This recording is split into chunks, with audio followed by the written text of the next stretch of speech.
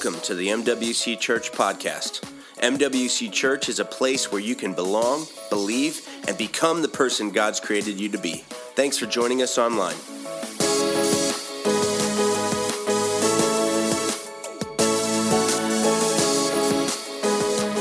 Hey, I'm so happy you guys are here. I may or may not have talked to the actual Grinch, and he may or may not have confirmed that he will be here the December 22nd and 23rd. So if you're looking for a fun photo op with the Grinch, just saying, he might or might not be here on December 22nd and 23rd, our Christmas weekend. Hey guys, I'm so glad you're here. We are in a series called Don't Be a Grinch. And this is a time where we're just taking a lighthearted look at one of our most beloved characters in the Christmas time, the Christmas season. We're looking at the Grinch, and I think we love to hate on the Grinch. Like, it's fun to call people a Grinch, but I truly believe that if we're going to be honest here, the Grinch is really just a caricature. What do I mean by a caricature? If you look at a caricature, if you go to the carnival and let's say that morning your ears look a little bigger than normal, right? When they make a caricature of you, they're going to make those ears ginormous, right? It's just the way caricatures work. They're intended to distort something that is kind of true.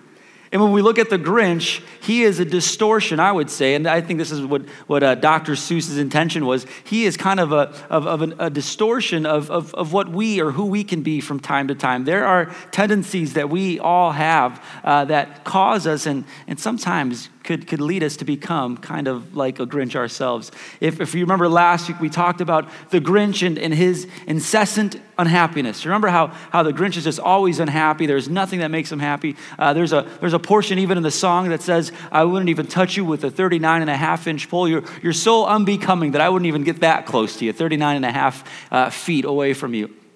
And we said last week that if you are someone who struggles with happiness, maybe you would say, you know what, there are times where I'm unhappy, or maybe you said, I'm not unhappy at all. I brought 5 questions that we could just look to kind of survey, take inventory of our lives to see if we are, in fact, unhappy or if we are happy, like what kind of individuals that we are. And we said this, that at the end of those questions, if you even answered maybe to any of those, and you would identify as someone who leans towards unhappiness, we said this, that we have been given hope.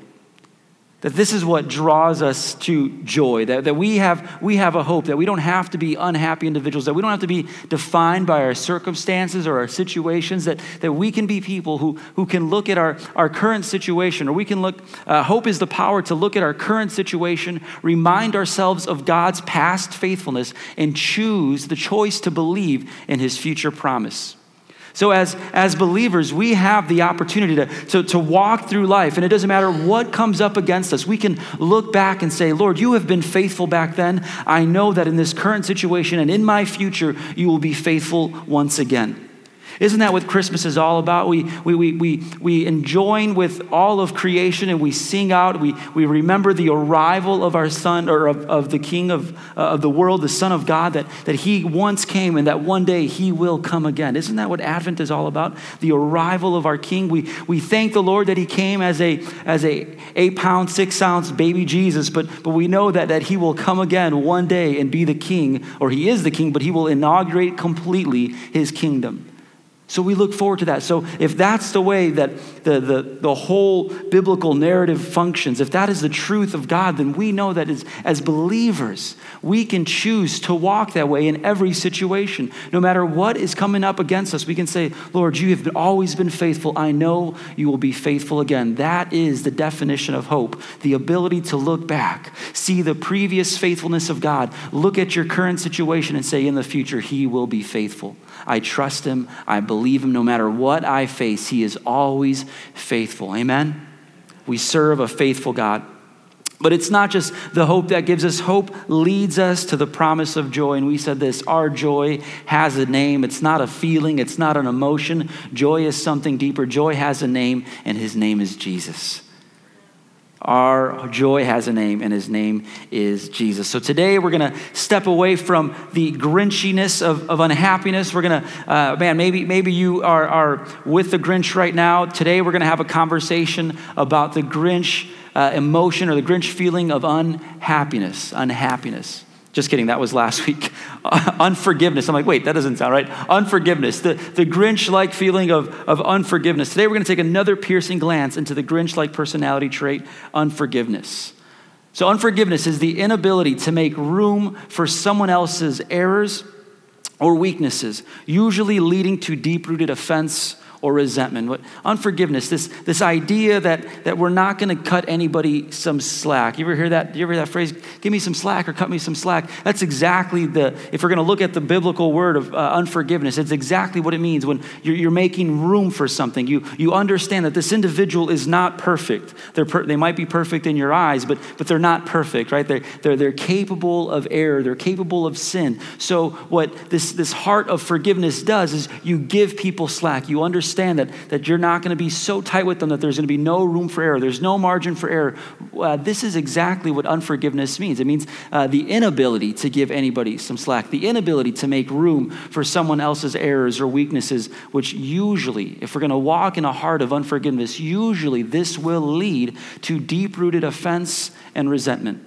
The less slack you give people, the more you're setting yourself up for disappointment, and the more you set yourself up for disappointment, the more you're going to allow deep-rooted offense and resentment to set in. So does that mean we don't set the standard in people's lives? No, that's not what I'm saying. But the higher, the more stricter of a situation that we place on people, it's going to be that much more easy for there to be offense and resentment. So today I want to give just 4 features. So you may be saying, you know what, I'm particularly not an unforgiving person. Usually it's easy for me to forgive. Well, I want to ask you 4 questions that you can ask yourself to see if you are an unforgiving Grinch or not. Everybody say unforgiving. Unforgiving. You may be an unforgiving Grinch when you see that person, and before they say anything or do anything, you become angry. You know exactly what I'm talking about. You're laughing right now. You're like, yep. You may be an unforgiving Grinch if before you see that person, before they even open their mouth, you're just like, "Argh." Or if they're walking through the door, you're just like, can I close this any faster, right? Like you may be an unforgiving Grinch if before you see that person, you're already getting angry. And usually, this is how you know this is what you struggle with. Usually it starts with something they did. If you start lamenting or complaining about this individual to another person, it usually starts with something they did. I cannot believe that they lied to me the way they did. And then it leads into something else. You begin talking about things normally that they can't control. And have you ever seen his walk? Oh my gosh, his walk is annoying.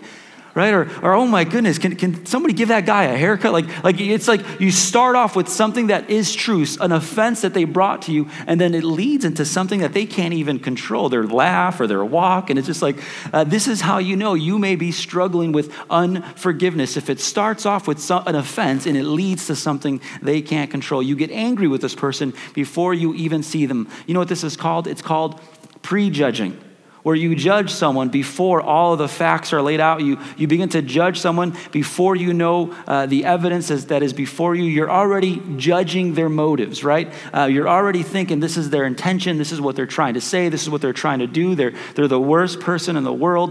They're worse than the Grinch. In fact, you would never even touch them with a 40-foot pole, right? Like all these different things. But if you look at the word prejudging, it looks eerily close to the word prejudice.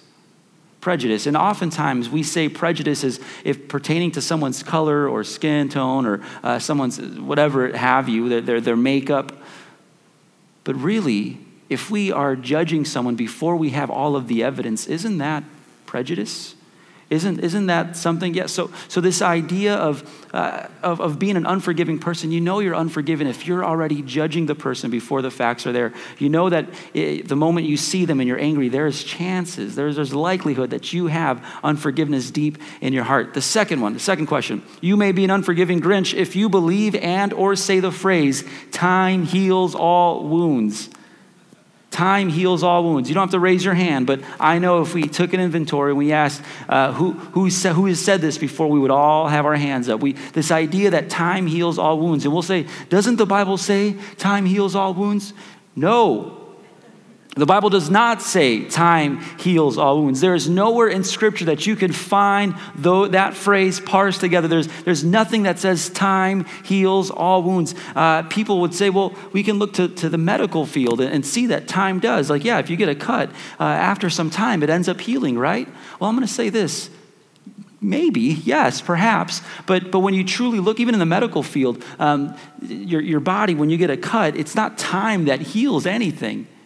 It's a process that's taking place. Usually what happens in a cut, the blood coagulates and then eventually it begins to swell and it becomes inflamed and it fights infection and there's things happening. Then there's a regeneration process where it scabs over. So yeah, time is the vehicle for which healing can take place, but time in and of itself does not heal a thing. Usually we say time heals all things because we are trying to avoid addressing an issue. We say if I put it on the back burner of my life, then time in itself will scab up and I'll be able to deal with this offense, or I'll be able to deal with this individual who has harmed me, who has hurt me. But here's the thing, friends, I believe that the enemy is a liar and he tries to have us believe that time in and of itself has healing properties. But I'm here to tell you, if you are holding or harboring an offense, there is no amount of time that will heal it. Time is just the vehicle. Let me say this again. Time doesn't heal anything. It's just the vehicle by which healing can arrive. Does that make sense? You know, if you speak to someone who has a hemophilia disorder, right? The inability for blood to actually coagulate. And you tell them that time is just going to heal this cut. They're going to be like, no. Time can't. I need something else to heal this. There is a healing system that needs to take place. And I'm going to say the truth. The same is true when it comes to our emotional hurts, our spiritual mishaps, that we just don't need time. We need something deeper, a healing property, a healing system. And I'm going to say this. If you look at 1 Peter chapter 4, verse 8, he gives us the answer of how we find healing. It's not time that heals all wounds. Look what 1 Peter says. He says, most important of all, continue to show deep love for each other. Everybody say deep love. In the Greek, this word deep means overzealous, strenuous, strained. It's kind of, I would paint the image like this. You know, when you're putting on a god-awful mattress sheet over a sheet, you know, the ones that have like the elastic band on them. You know, when you're trying, and your spouse, like you and your spouse are working to get this on, and right when you put your corner on, theirs comes up, and you're getting angry at each other, and you're just getting so frustrated, and then you need marital counseling after trying to just put a sheet on, and then you try to get the kids involved, and a kid's getting wrapped up, and they're rolling around, and it's so hard to put on those mattress sheets. This is kind of the imagery when you get that mattress sheet completely on and it's super tight, you can like drop a dime and it shoots back up to the ceiling. Like this is the kind of deep love that biblical word is talking about. This ekteni, it's what the word is. It's this continuous, unceasing, stretched out, strained out, constant, intense. This is the kind of love that the Bible is talking about. So Peter is saying, he's talking to the church and he's bringing up all of these lists of traits that he wants to see in the church. And the one that he brings up there is he's like, continue to show that over strenuous, that constraining, that intense, zealous love. And we know that love in the Greek has multiple ways to imply what it means. We know that there's phileo, which is like this brotherly love. It's where we get the word Philadelphia, right? So philia, to be exact. And then there's eros. It's kind of the romantic between one husband and a wife kind of love, right? And then we see agape. Agape love is the one that we see most prescribed or descriptive of God and the kind of love that he wants to see in the church. So when Peter is saying, continue to show deep love, he's saying as believers, we should have this unflinching, this over-strenuous, this zealous kind of love commitment to one another. And then look at the result of this. He continues on in that passage. Most important of all, continue to show deep love for each other. For why? For love covers a multitude of sins. It doesn't say time covers a multitude of sins, that if you put it in the back burner of your life and it's out of sight, out of mind, after some time, it'll cover a multitude of sins. He says, no, It's love that covers a multitude of sins. So the entire premise for us this morning is that it's not time. The only way that we can experience forgiveness, the only way that we can experience healing, the only way we can walk through this life without having resentment or just be one giant scab of frustration is if we choose to be people who learn how to love. Love. The third way you know you're an unforgiving Grinch is this. You know you're an unforgiving Grinch if you tend to be easily offended. If you tend to be easily offended. I know right now some of you just got offended by me saying you're easily offended. You know, I have 3 kids. I have an older son, a daughter who is literally 15 days younger. You're like, Pastor, how does that work? We chose to bring her into our home. She's awesome. We have August, Aubrey, and Desmond, and they're the best kids ever. I love waking up in the morning and making them breakfast. But one morning in particular, and if you knew my kids, you'd understand this story. But let me just give you a snapshot. August is he doesn't have a serious bone in his body. This kid is just like off the walls, always excited. Every morning, he like you would think it's Christmas morning because his eyes just get big and he's excited about something. He's like this, and then Aubrey is more of my background child. Like she's gonna watch a little bit, she's more observant, and then the moment she jumps in, she's all in. So she's a little more cautious. And then Desi's he just tackles everybody. Like I don't know what his personality is gonna be, but he just like runs and he slaps everybody and he beats everybody up. He is the boss baby in the house.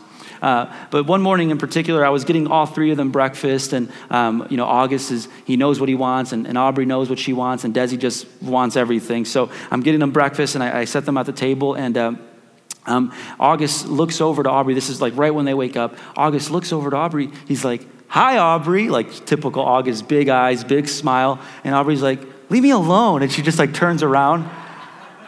And I'm just like, maybe they're just playing. I know they watch a lot of Frozen, and sometimes one's Elsa and the other one's Anna, and then, like, leave me alone. Like sometimes they do that. So I'm like, we're just going to not make that a deal. And then August is like, okay. And he's just like eating his cereal, excited about life. And then he says, Aubrey, can I go get you a toy? Can I? And she's like, no, August, leave me alone. And I'm like, Aubrey, you just woke up. Like, what's going on? Why are you so mean or mad or upset with your brother? Like, did he do something? Did he say something? And she said, yeah, Dada. He took my fox last night. And I was like, Aubrey, you're mad about something he did yesterday. Like, it's a new day. And you know what? It's so funny. We are just like this. If we are holding on to an offense that has previously happened, it doesn't matter how far we move forward in life, that offense is still going to cause us to be wounded. And if we're wounded, how many of you know this? When you're nursing a wound, even the slightest of touches can hurt. Does that make sense? When you are wounded, when you are harboring an offense that someone committed against you, and you don't let that air out, and you don't handle it, and you think that time is just going to heal this. When you are harboring a wound, even the slightest of touches can hurt you. Someone will come to you and say, how you doing this morning? And you're just like, what a jerk. Someone holds the door open for you on their way to church, and you're just like, do they not think I'm capable of holding this door open for myself? Like, what are they trying to say? Like this is what happens when you are an unforgiving Grinch. We just become easily offended. You know, when I twisted an ankle one time and playing volleyball, it was like the dumbest accident I've ever experienced in my life, and it was the most humbling time of my life. I had to walk around with a big old boot. I even preached with a boot on. It was just embarrassing. And I just remembered trying to play through the pain. Has anyone ever did that? Maybe you grew up playing and your coach was like, we're going to play through the pain, right? And you're just like, Coach, I'm missing a finger. We're going to play through the pain, right? We've kind of been taught this in life, especially in sports, and how we like to play through the pain. And sometimes we try to translate that to our emotional lives or to our spiritual lives, or when we're offended or when we're hurt, we're just going to play through the pain. We're not going to deal with this. But you know what happens when you play through the pain and you don't allow healing to set in? Deformity. The reason I can't bend my pinky toe on my left foot is because I played through the pain. I didn't allow it was broken, and I was like, whatever, I'm going to keep playing soccer, and then now I can't bend this pinky toe. My pinky, I'm deformed, guys. Don't look at me. All right, this is what happens, and I believe spiritually and emotionally there are loads of us in this place, all of us, if we're going to be honest, who have been taught to play through the pain and have not dealt with offense have not dealt with an attack that someone brought against us and we just said, we're just going to hold on to this. But you have gone your entire lives being so easily offended. You're still holding on, harboring that wound. Some of you in this place are holding on to the pain or offense or unforgiveness that has completely distorted your ability to experience the presence of God. You come to church and you look at others and you wish you can jump in and experience the same thing, but you are still holding on to something. Your frustration, your sorrow is keeping you from entering into what God wants from you. You're walking around with a swollen, infected heart, which makes it difficult to even feel the presence of God. You know, there are people who even refuse to go to church because they are justifying it by a wound they experienced decades ago. Friends, you may be an unforgiving Grinch if you are easily offended. The fourth one is this. You may be an unforgiving Grinch if you turn Facebook into your own personal daytime talk show. You ever watch, like, no offense to you if this is your thing, if you're a big Dr. Phil fan or a big Maury fan, or hopefully, I don't even know if Jerry Springer's on anymore. I know he was when I was a kid.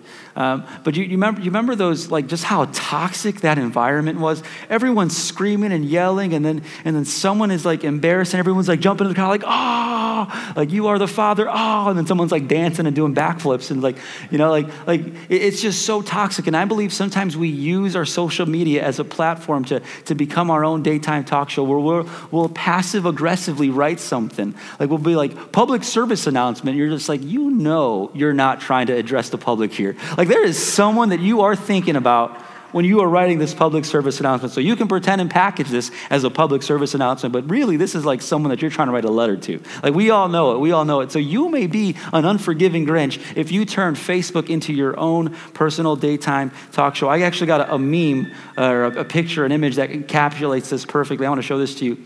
It says, it's this lady who's writing she has got a pen in her, she's smiling. She's like, I'm going to leave passive-aggressive quotes on Facebook instead of being direct and honest. I really don't want resolution anyway. Like this is exactly what we do. This is what we experience when we don't go to people directly, when we don't handle conflict, when you may be an unforgiving Grinch if you are someone who hops onto social media, or maybe you're hanging out with someone and you're over a coffee dinner or a coffee date or a dinner or something, and the conversation is not even leading there, but then something sparks in you and you start bringing up the past or something else someone did, or you start bringing up this person, and you start talking about this individual. These are all signs that are pointing to unforgiveness in your heart. And it's not supposed to be there. It's not supposed to be there. What then should be our response to unforgiveness? What then should be our response to offense? Well, let me say this. The first thing is this: humble yourself before you hurt yourself. If you are holding on to unforgiveness, the first response is to humble yourself before you hurt yourself. We believe that by keeping it in, holding it in, we're actually doing people a favor, but in fact, you are only harming yourself. Not forgiving someone will hurt you more than it'll hurt anyone else. And I'm not just talking about emotionally by the lack of sleep or the lack of health that you'll experience in your body. I'm talking about eternity. If you are someone who's experienced the forgiveness of Christ and you are still harboring unforgiveness towards another, you are on the verge of bringing great harm and destruction into your own life. Where do we see this? I'm going to read some passages for you this morning. Look at Matthew chapter 6. Jesus is teaching the Sermon on the Mount, and he's teaching his disciples how to pray. It's the Lord's Prayer, the model prayer. And the very end of that prayer, at the very end of that prayer, he says this, and forgive us. He's speaking about the Lord. He's speaking about the Father. Forgive us, Father. Forgive us of our debts as we also have forgiven our debtors. Now, what does he mean by debts and debtors? He's not talking about your Sally Mae student loans. He's not talking about that credit card that's maxed out during the holidays, which wouldn't be awesome if the Lord just forgave those debts. Like, that'd be awesome. I'm praying for that. But what does he mean by debts? Well, he's specifically talking about sin. You see, when we walk through life and we have a transaction a spiritual transaction of sin. It is added to our account, and it is viewed as a debt against the Lord. You see, when in the ancient Near East, in this time that Jesus is speaking to, an agricultural society, they didn't have credit. They didn't have a credit system. The only way that you could pay something off, if you didn't have the means to pay for it then, is you would sell yourself to that individual, or you would make payments or figure things out, but you would have to do something. You would become indebted to that individual. Usually you would sell yourself to them, and you would work, and you would sign a contract, and you'd become a servant of theirs. Now, we can never pay the debt of sin. We have accrued a very large account when it comes to sin. The Lord is the righteous banker. He's holy, he's loving, he's gracious. But every single time we have sinned, it masses up, and there is no way we could even pay it. In fact, if we even tried, it would take thousands of lifetimes to pay back the sin of our debts. And here Jesus is making the specific prayer. Even though we can't pay God off, he still forgives our debts through Christ. He forgives us of our debts. So Jesus is saying, in your model prayer, I want you to pray this way. Lord, much in the same way you have forgiven my debt, may I forget someone else's. My debt against you, you are a holy God, and my debt is abysmal. But Father, my brother or sister, neither one of us are God. We are both at the same level. If they sin against me, may I forgive that balance when you've forgiven this one. That's exactly what he's praying. So Jesus is saying, and forgive us our debts as you also have forgiven our debts. For if you forgive other people, Jesus says, when they sin against you, your heavenly Father will also forgive you. Let's read that. For if you forgive other people, now he's instructing, he's leaving the prayer aside, and now he's bringing instruction. He says, for if you forgive other people when they sin against you, your heavenly Father will also forgive you. That sounds nice. Look at the next phrase. But if you do not forgive others their sins, your Father cannot, or neither will he forgive your trespasses. Did you catch that? We teach this idea that God forgives all sins, and he does. He does. He forgives all sin. But did you know this, that if you harbor unforgiveness, God cannot and will not forgive your sin. The ability to even go to the Father requires the humility to understand how vast your sin was. And if you can't forgive another, the Lord cannot forgive you. We don't teach that very often in the church. But he says this.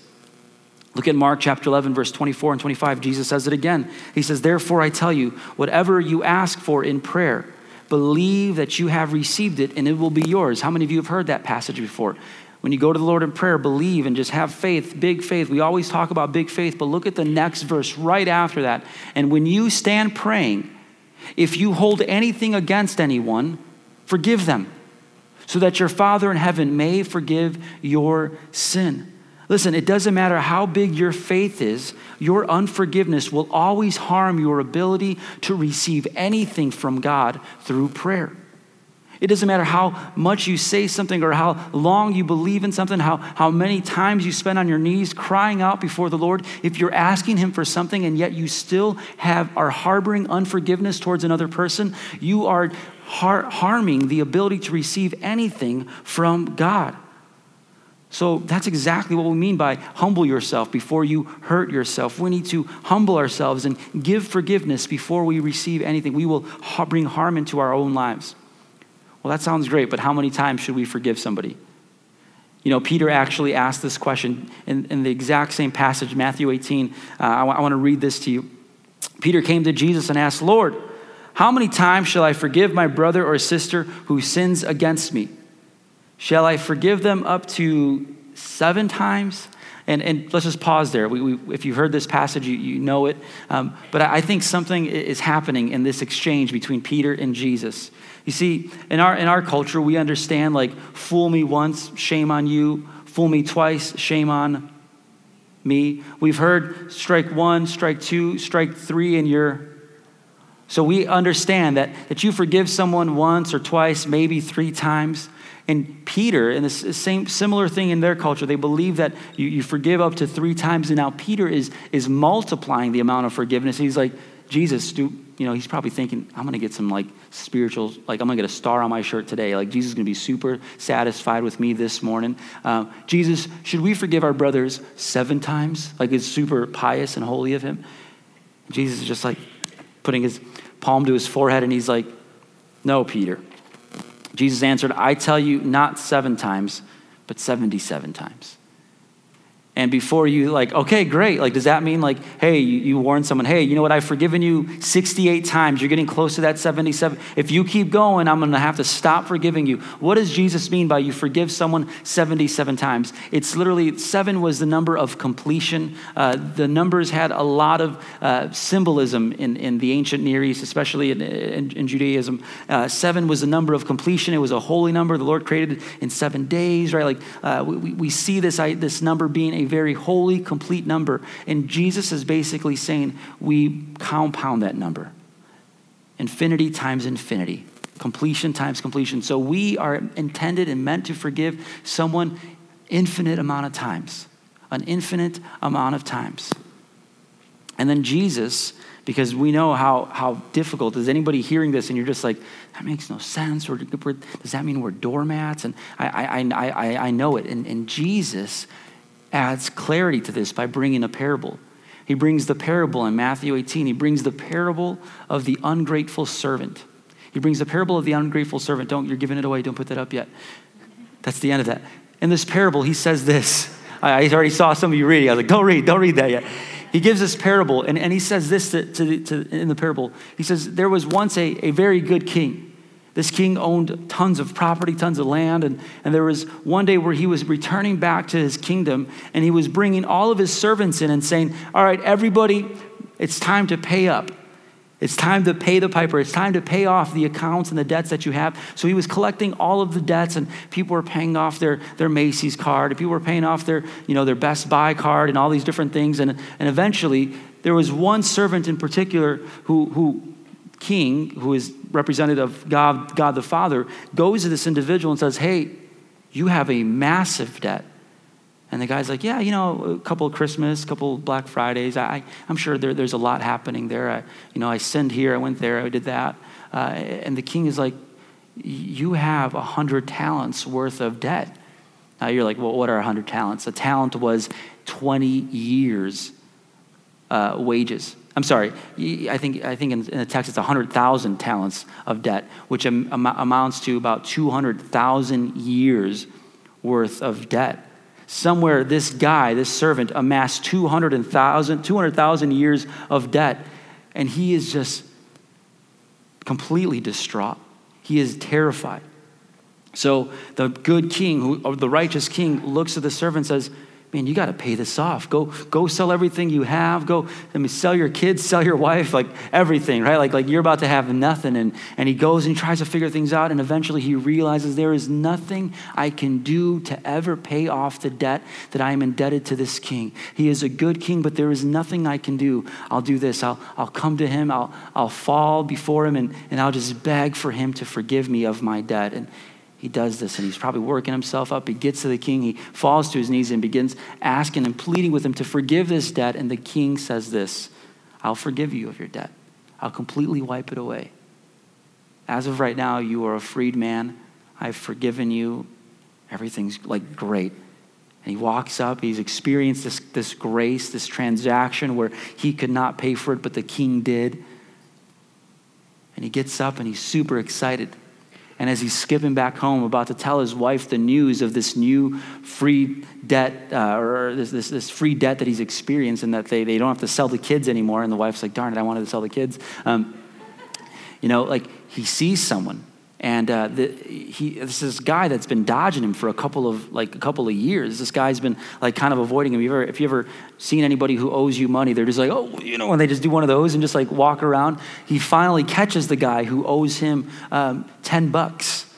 And he runs up to this guy and he grabs him by the neck and he's choking him like Homer Simpson style. And he's like, literally, this is all in the text. Literally, you can read all of this. It doesn't say Homer Simpson in there, but he grabs the guy and he's choking him, and he said, it's time for you to pay up.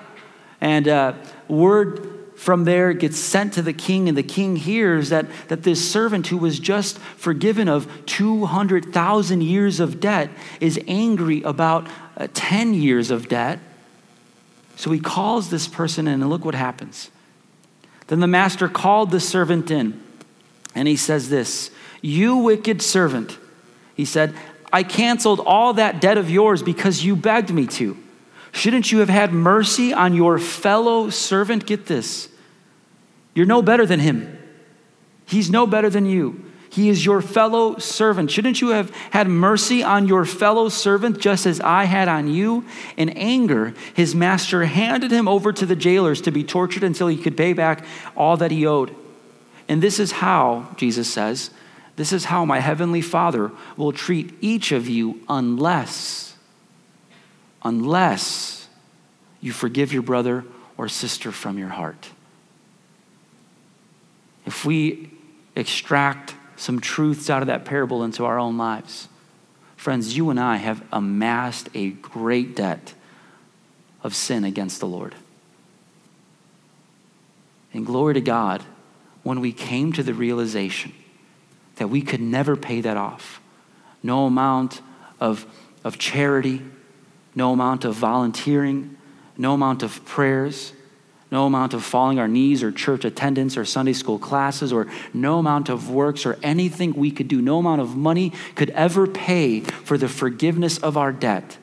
And we came to that realization and we came to the Lord and said, we need someone. He provided Jesus and forgave us of our sin, forgave us of our debt. And that transaction was more than 200,000 years.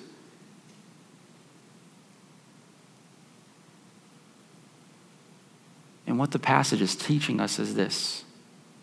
Why then would we ever feel we cannot forgive someone if we've experienced such a great forgiveness from our King?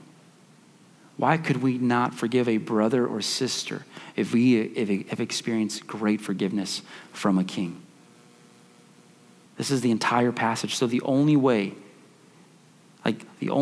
God wants us to deal with others is to offer forgiveness. Look what he says in Luke chapter 17. He says, so watch yourselves. If your brother or sister sins against you, rebuke them. And if they repent, forgive them. Even if they sin against you 7 times in a day and 7 times come back to you saying, I repent, you must forgive them. Notice that he doesn't say, what is rebuke? Does rebuke mean to slap them upside the head with the Bible? Like if somebody sins against you, you open up to the passage that they need to be reading and you just slap them with that? No, that's not rebuking. I think sometimes in the church we think rebuking is getting on someone and harping on them, but true rebuking is correction for the hope of restoration. That is what true, and if you're trying to restore someone, you're going to go to them with a different demeanor if you're just trying to correct them. It's correction for the hope of restoration. It's how the Lord deals with us. He never yells at us. He always gives us an opportunity to make things right, and it's always found in the person of Jesus. So when you rebuke somebody, it's intended to bring restoration. So what about the person who has hurt us and harmed us? What's the response that we should have? I'm going to say this, friends, have that coffee date. Have that coffee date. What do I mean by having that coffee date? Take that person out, go to them, and address the offense. If they've harmed you, if they've sinned against you, and if you're telling yourself, we're just going to let time deal with this, it's never going to heal it. If you're telling yourself, I'll just put that on the back burner now. No, we have to be individuals who are able to handle offense. Jesus gives clarity even in that Matthew 18 passage. He says this. He says, if your brother or sister sins, go and point out their fault. You know, if somebody is in sin and you know they're in sin, not saying something isn't grace. That's hurtful.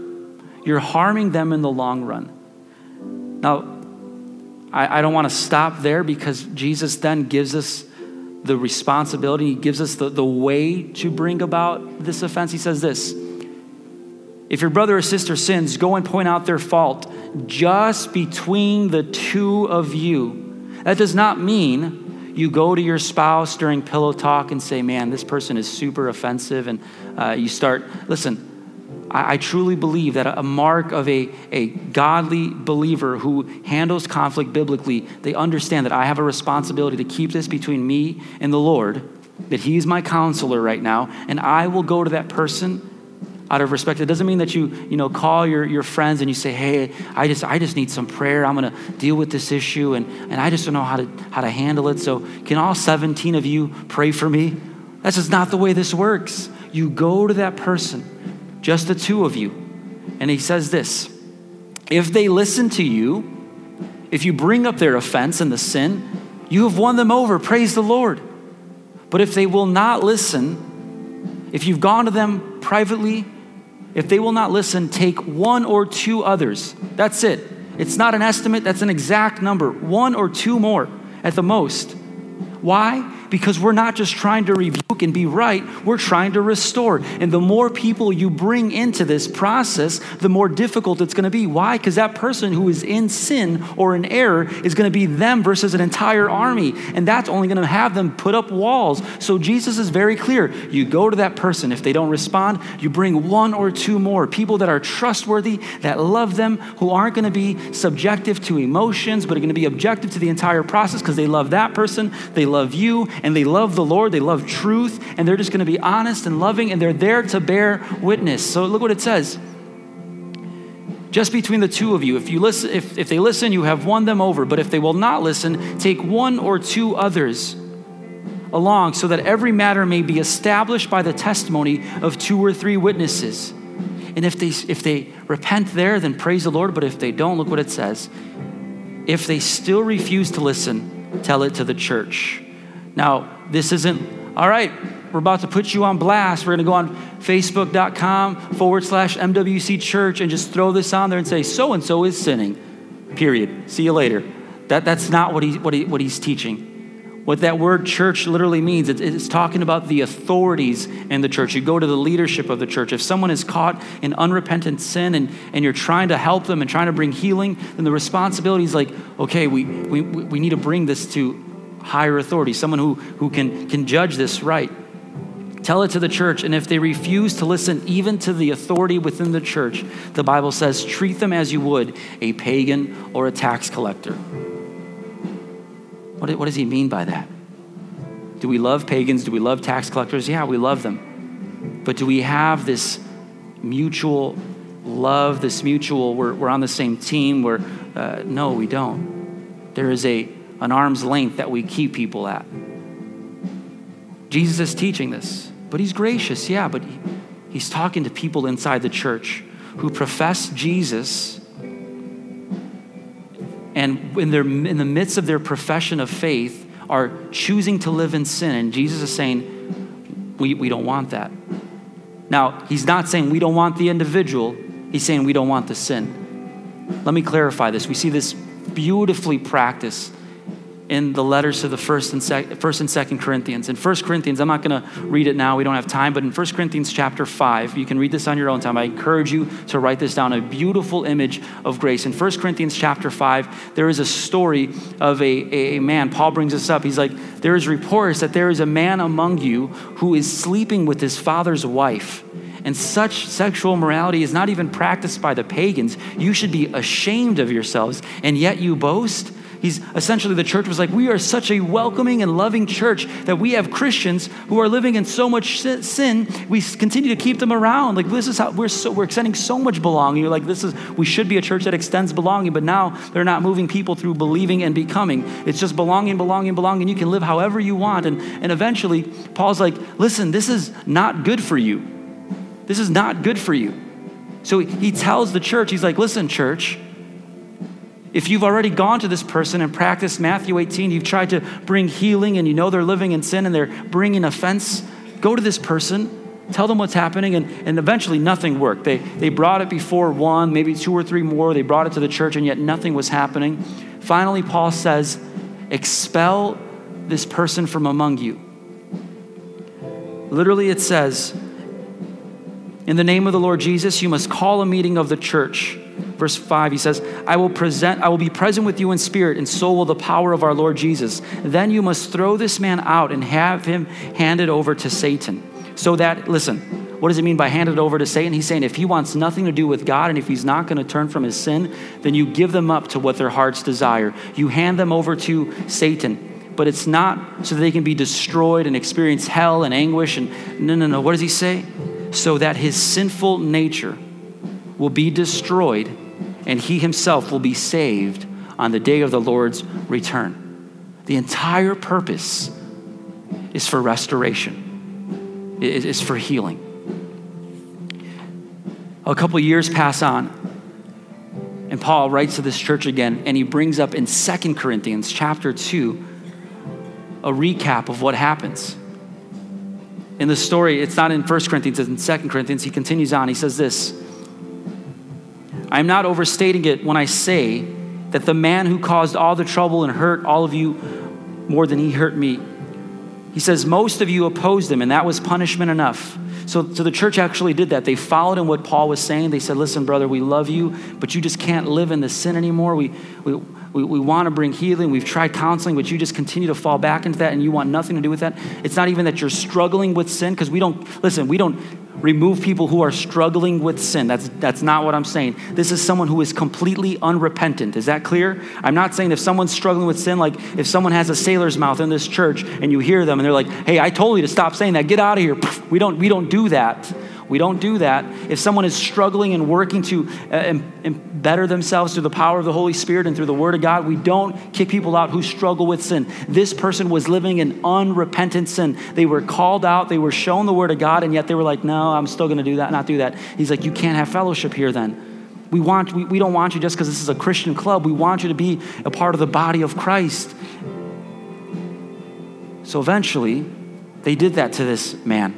They loved him with tear in their eyes. They said, bro, we can't have this anymore. You can't worship here. It's just not right. It's not what the Lord calls us to. And this man went away, and by being handed over to Satan, being handed over to his heart's desires, it broke him.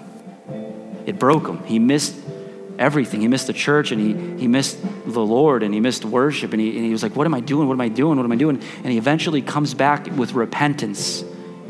And now Paul writes to the church and says this, you opposed him, and that was punishment enough. Now, however, it is time to forgive and comfort him. Otherwise, he may be overcome by discouragement. So I urge you now to reaffirm your love for him. It's a beautiful picture of grace. It's a beautiful picture of how the church should operate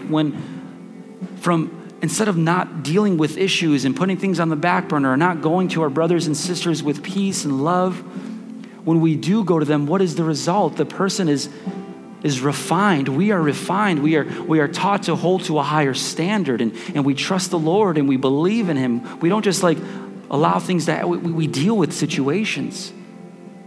We don't have resentment. We don't have frustration. We learn how to practice biblical conflict resolution.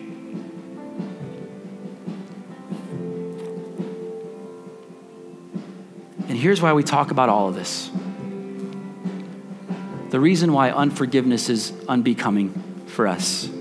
The reason why God's desire is for us not to be unforgiving Grinches is because, friends, ultimately you and I have been forgiven of so much. We've been forgiven of so much that a mark of the forgiveness we have received is the ability to forgive others. So if there's someone or a situation that you've been holding on to and harboring, I believe that God wants to bring healing, restoration this morning. I believe he wants to bring forgiveness where you have not been able to. If you feel like your prayer life has been hampered and that you're not receiving from the Lord, perhaps there's some unforgiveness in your heart. So can we just take the last few moments, the last few minutes of our service this evening and just seek the Lord? Ask him to give us some clarity. if there's any, like there's only one of two responses that we can have here. Either we say, Lord, thank you for forgiving me, or we say, Lord, help me to forgive others. But I believe that all of us in this place need that, one or the other. We need to be thankful for the forgiveness that God has given us, or we need to ask the Lord to help us forgive others. Let's just take a few moments and seek the Lord.